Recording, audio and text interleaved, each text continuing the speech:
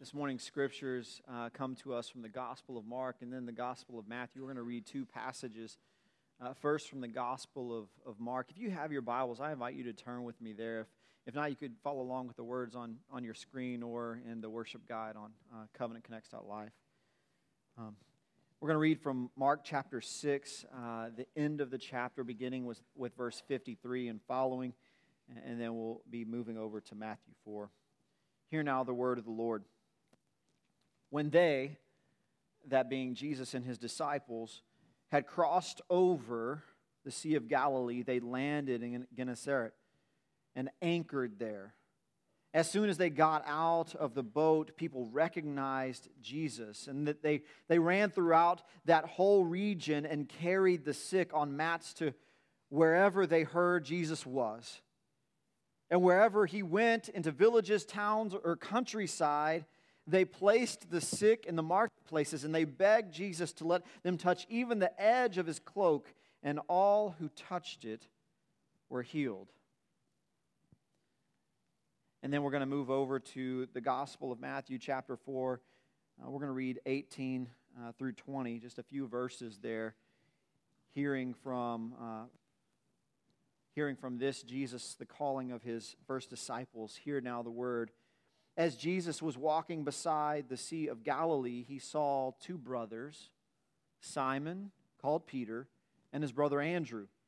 And they were casting a net into the lake, for they were fishermen. "Come, follow me," Jesus said, "and I will send you out to fish for people." And at once they left their nets and followed him. This is God's word offered to us in its reading and in its hearing. So we give thanks to Lord God Almighty. Amen. Will you bow with me for a word of prayer?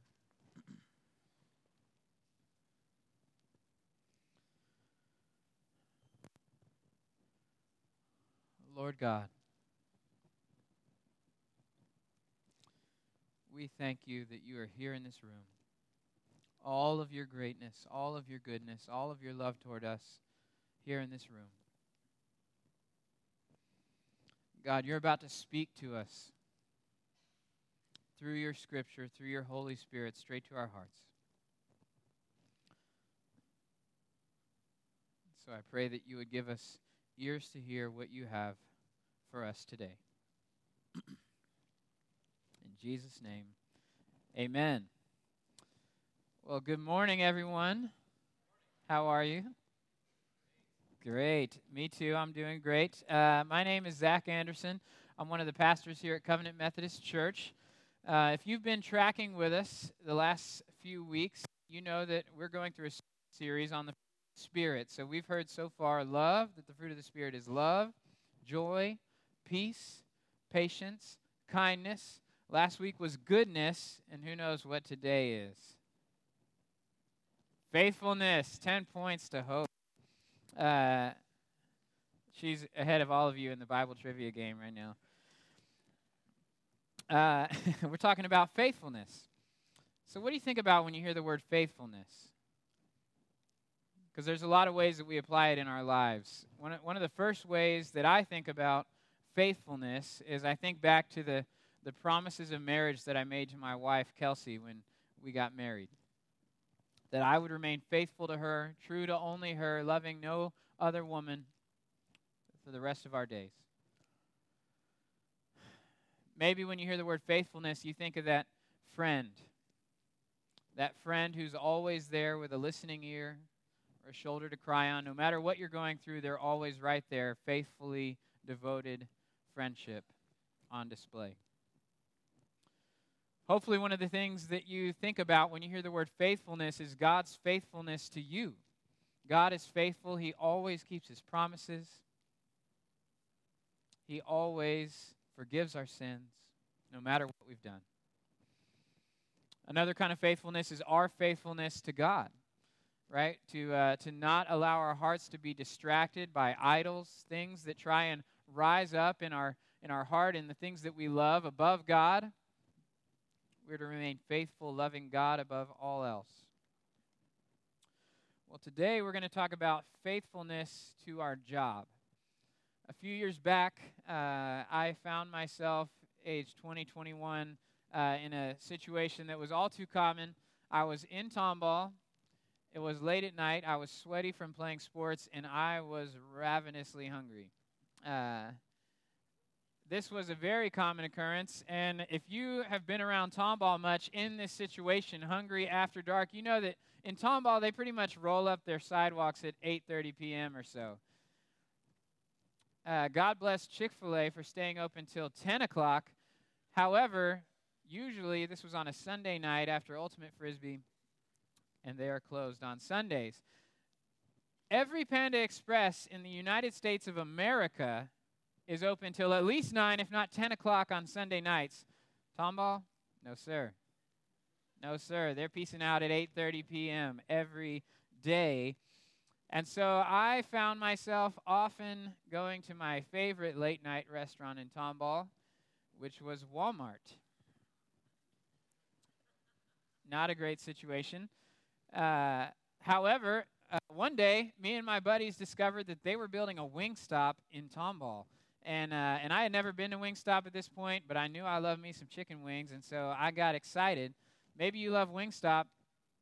I don't, and you'll find out why here in a moment.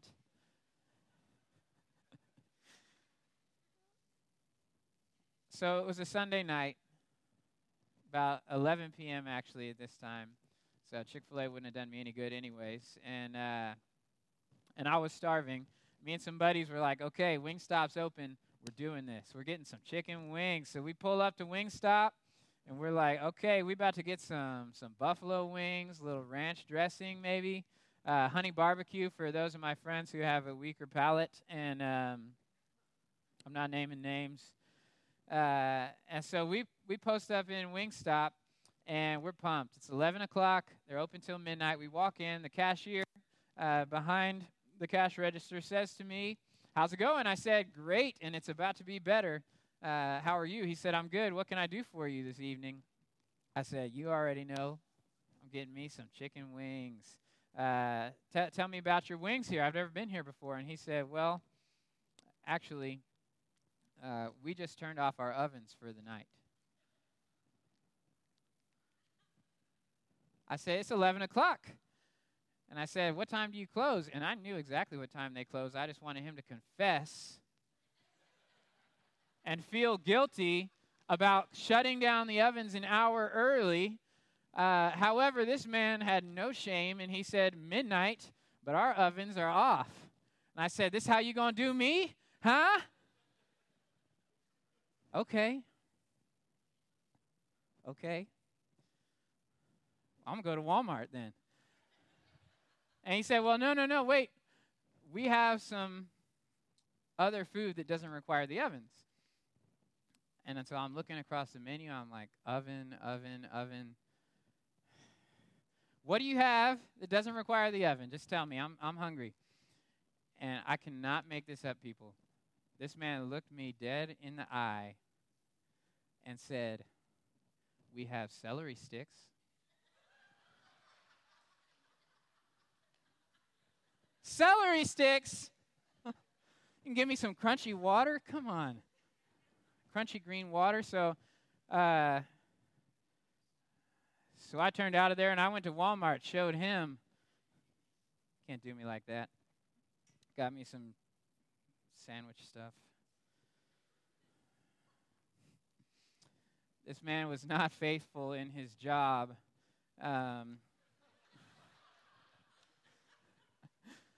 And that's the sermon. So just don't be like the Wingstop guy.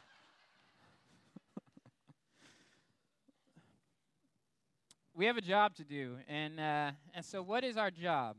Pastor Jason read for us out of Matthew. Jesus was calling his disciples. And he came across Andrew and Peter. And he said to them, "Come, follow me." And he said, "I will make you fishers for people." Or maybe you've heard it, "I will make you fishers of men." Fishers for people. This is our job. So let me ask you, when was the last time that you shared the gospel with someone?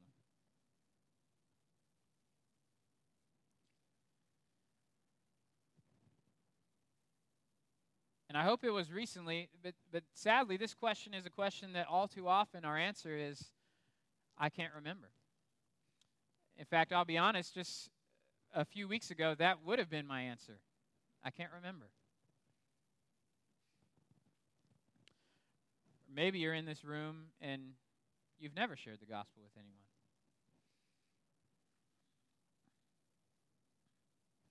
And so we've all heard the story of the Good Samaritan, right? We've all heard the story of the men who carried their friend who was paralyzed on his mat, and they went to the house where Jesus was, but it was so crowded in the house they couldn't get in. They went up on the roof and cut a hole in this person's roof and lowered their friend down so that he could be healed by Jesus. But most of us haven't heard the story of the people at Gennesaret.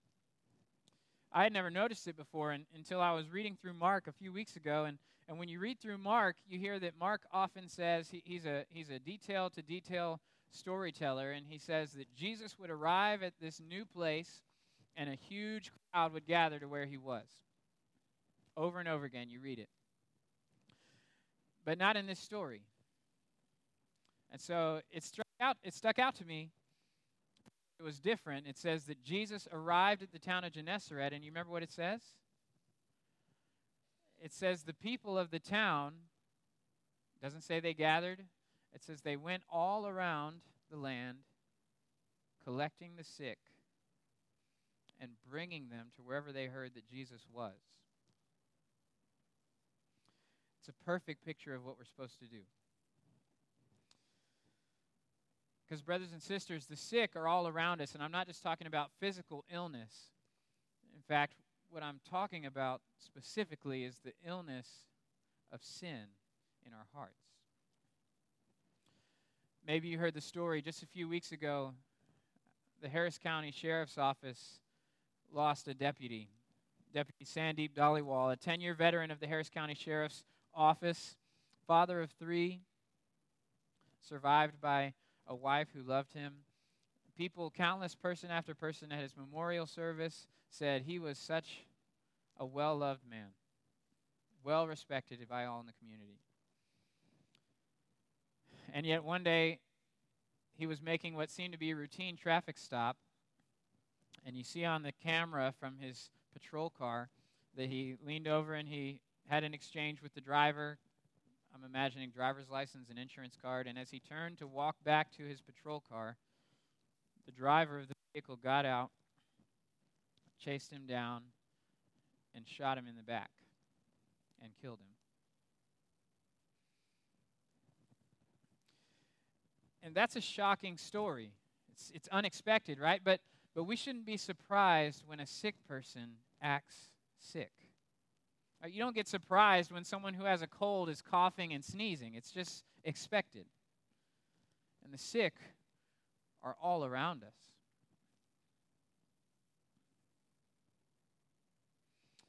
So not only do we have the sick all around us, but we have our own weaknesses. And so when you're thinking about when was the last time you shared the gospel, maybe you fall into one of these camps. Maybe you're thinking, Zach, I would love to share the gospel with people, but what if they ask me a question that I don't have the answer to?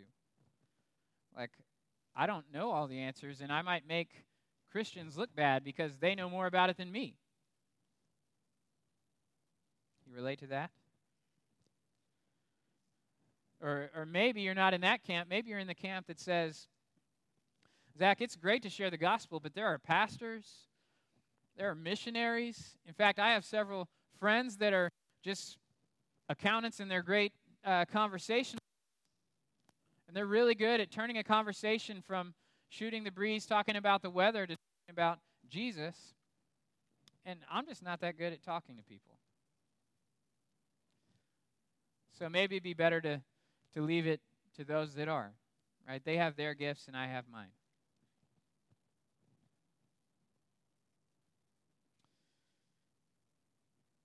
If you're not sharing the gospel with those around you, maybe it's because you feel too weak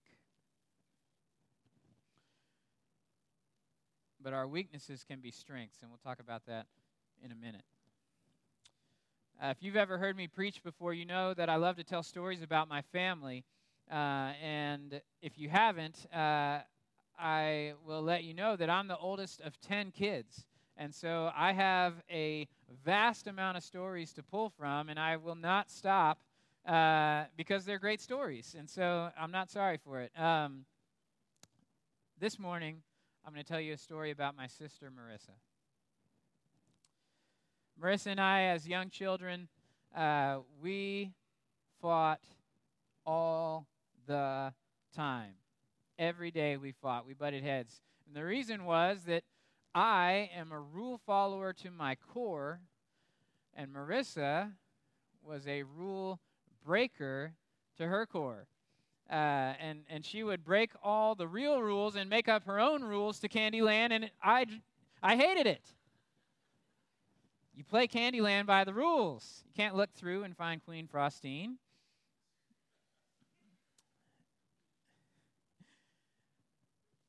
Luckily, as we grew older and more mature, we became very, very close friends.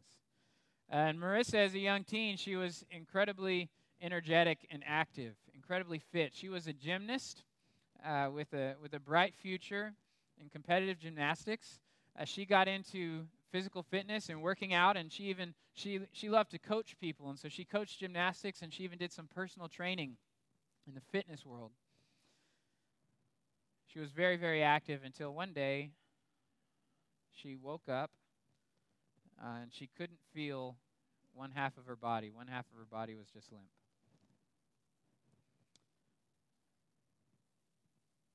And over the course of not that long, it shifted from just half of her body to her entire body was numb, and she was paralyzed from the neck down. So we took her to the hospital, and the doctors did X-rays and MRIs and CAT scans and all kind of tests, and they couldn't figure out what was causing her to be paralyzed. And so they transferred her to another hospital, and this hospital did X-rays and CAT scans and MRIs, and they couldn't figure it out either. I don't remember how many doctors we went to, but eventually they diagnosed her as having it be all in her head. That it was just a mind game she was playing with herself, or that she was faking it. Finally, we tried out a chiropractor. And this chiropractor did an X-ray like the other doctors, but he found something that the other doctors all missed. He found a fractured vertebrae in her neck. Marissa had a broken neck for a month, and nobody knew about it. And so I was dumbfounded by that. I didn't know that was possible. But the doctor said that the muscles in her back and neck were so strong that they held everything together for a month and allowed her to live a pretty normal life. We remembered back, she recalled in hindsight a time when she was doing a tumbling routine in gymnastics, and she fell on the back of her head and neck, and it was a really hard fall. But like I said, she went about normal activity for a month after that, until that one day when she woke up and couldn't move. And so the chiropractor began to work on her and adjust her, and she would go multiple times a day, every day, and she would begin to get better. And she actually, incredibly, went from not being able to feel anything or move any part of her body but her head to being able to walk around.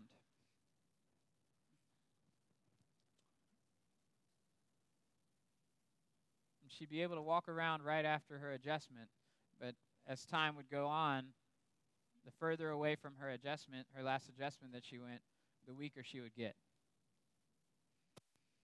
And she just wasn't getting better. She wasn't getting better, and the doctor was confused. And so my mom relentlessly researched what could cause this. Why was her daughter not getting better? And eventually she discovered that Marissa had Lyme disease. Lyme disease is a tick-borne illness, and it manifests itself in numerous ways. And so you could have a huge range of symptoms But basically, it finds weaknesses in your body and it attacks there. So she began treatment, but it didn't really seem to help. And in fact, she didn't get better. She got worse. Over the course of several years, it was a cycle of a new problem with her health, a new treatment, a new answer to the problem, and it not working. Marissa was such a rare case. She wound up having, I've lost track, but 17 or 18 rare illnesses that you've never heard of and I can't pronounce. And I just remember one time having this realization that my sister was the most sick person I'd ever met. That's a tough one. And so Marissa went from having these big dreams of competing in gymnastics at a national level. Well, actually, strike that. In an international level, us Andersons are nothing if not confident and competitive. She had big dreams. And she had big dreams of having her own business as being a personal trainer.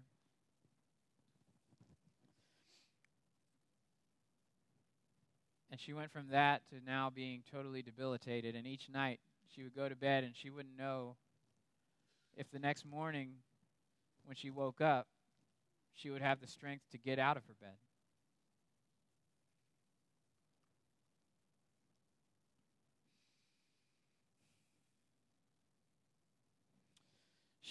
One of the things she developed was these seizures. And it was frequent for us to be hanging out, having family time in the living room, just talking, having a great time. And then we look over and Marissa is seizing on the couch and we'd hold her. We'd give her a medicine. Just hold her so she wouldn't hurt herself.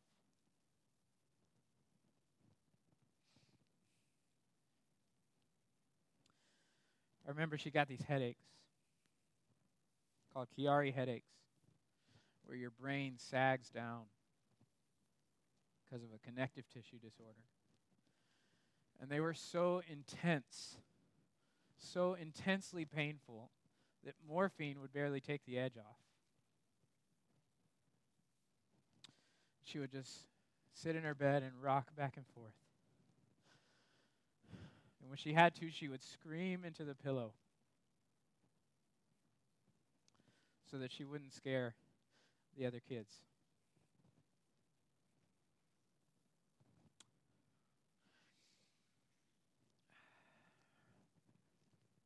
She dealt with immense pain every waking moment.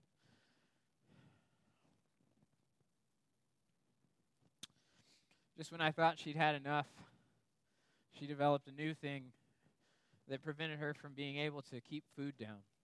It was like a paralyzed stomach or intestines or some kind of issue there. And so whenever she would eat something, she would throw it up. Pretty much everything she ate. And the goal was each day, how much food can we get her to keep down? Can we get a piece of toast? Half of a bagel? Just enough to get her through to the next day. And so she deteriorated. And the doctors decided to put in a feeding tube for her because she had deteriorated from 125 pounds down to about 75 pounds. 22 years old.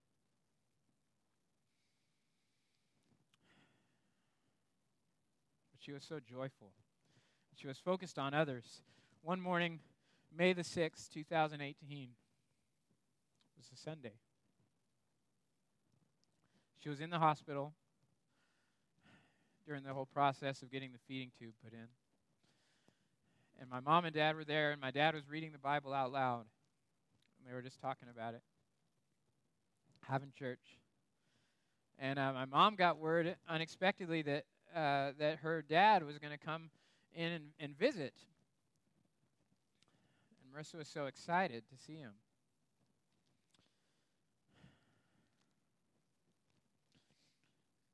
Marissa didn't know whether or not her grandpa knew Jesus.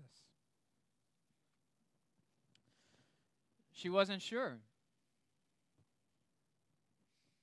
And she wasn't willing to take the risk. She wasn't willing to let this opportunity go past without telling him about the Jesus that she knew and rested on. And so she said, Dad,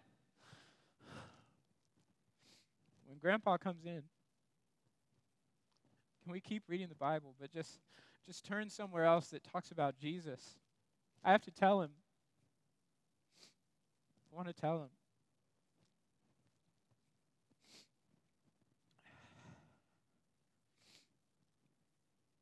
It was not an uncommon thing for Marissa to shine the light of Christ into the lives of her nurses and her doctors. And that morning, her grandfather heard the gospel because of her. It was a powerful, powerful thing.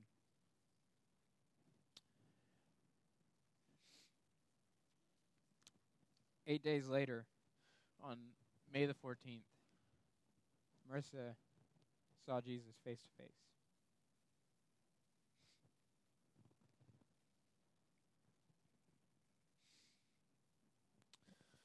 So you might be thinking to yourself, wow, how does she do it? How does someone going through such immense pain, struggle, suffering, illness, problems, how can she think about other people? How can she be faithful to her job? If I was dealing with half of what she was dealing with, I'd just be focused on me. I'd be too weak.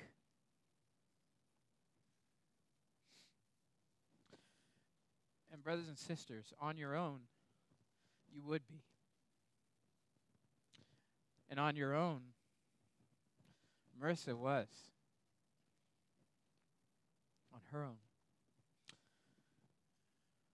But she wasn't on her own. Marissa had a life verse. It was 2 Corinthians 12:9. And it became very common in our family to hear her talk about this verse. I think you'll see why. Paul is writing about having a conversation with God, and he says that God said to him, "My grace is sufficient for you, because my power is made perfect in your weakness." And so Marissa would tell us, I'm so weak, but I thank God because my weaknesses get my own sense of strength, my own false sense of strength out of the way for God's power to be made perfect.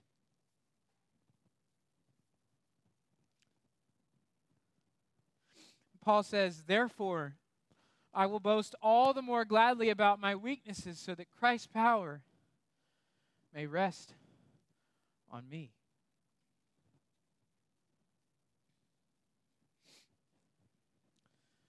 And Marissa's strength in the face of her great weakness, her faithfulness to share the gospel, to be a light of Christ in the midst of darkness, this dark world, was not a result of her strength. It was the fruit of the Holy Spirit producing faithfulness in her life. And so if you have weaknesses that are keeping you from sharing the gospel, you have to hear this. The same Holy Spirit that dwelled in Marissa's heart, if you know Jesus, dwells in your heart in this moment. The same Holy Spirit that gave her the power to forget about her pain, to forget about her suffering, and to share the gospel with those who need to hear it. That same Spirit is in each and every one of you.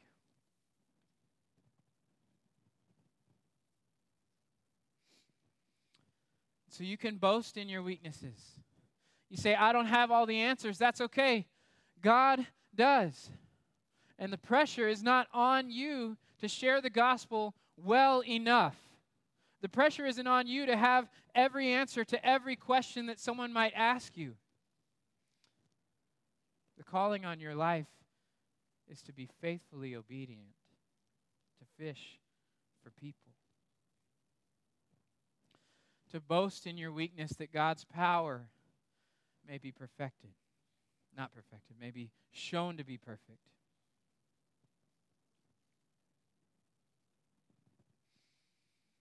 To trust and say, I can share the gospel, I can share what I know, and trust the Holy Spirit to do the rest. Brothers and sisters, we have a job to do. Jesus is calling you to follow him and to be a fisher for people.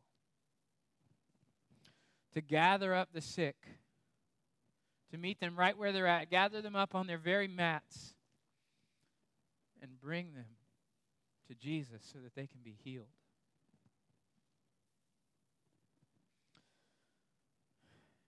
So be faithful.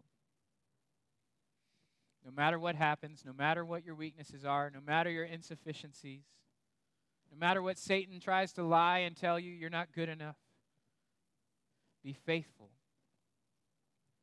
Because it's God's faithfulness to you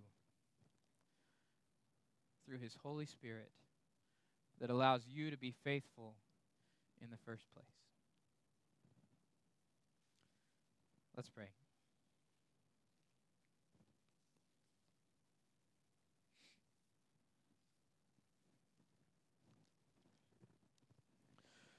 Oh God, we thank you for your faithfulness to us. We thank you that you haven't put the pressure on us to win souls for the gospel. You've just called us to be obedient, just to share the story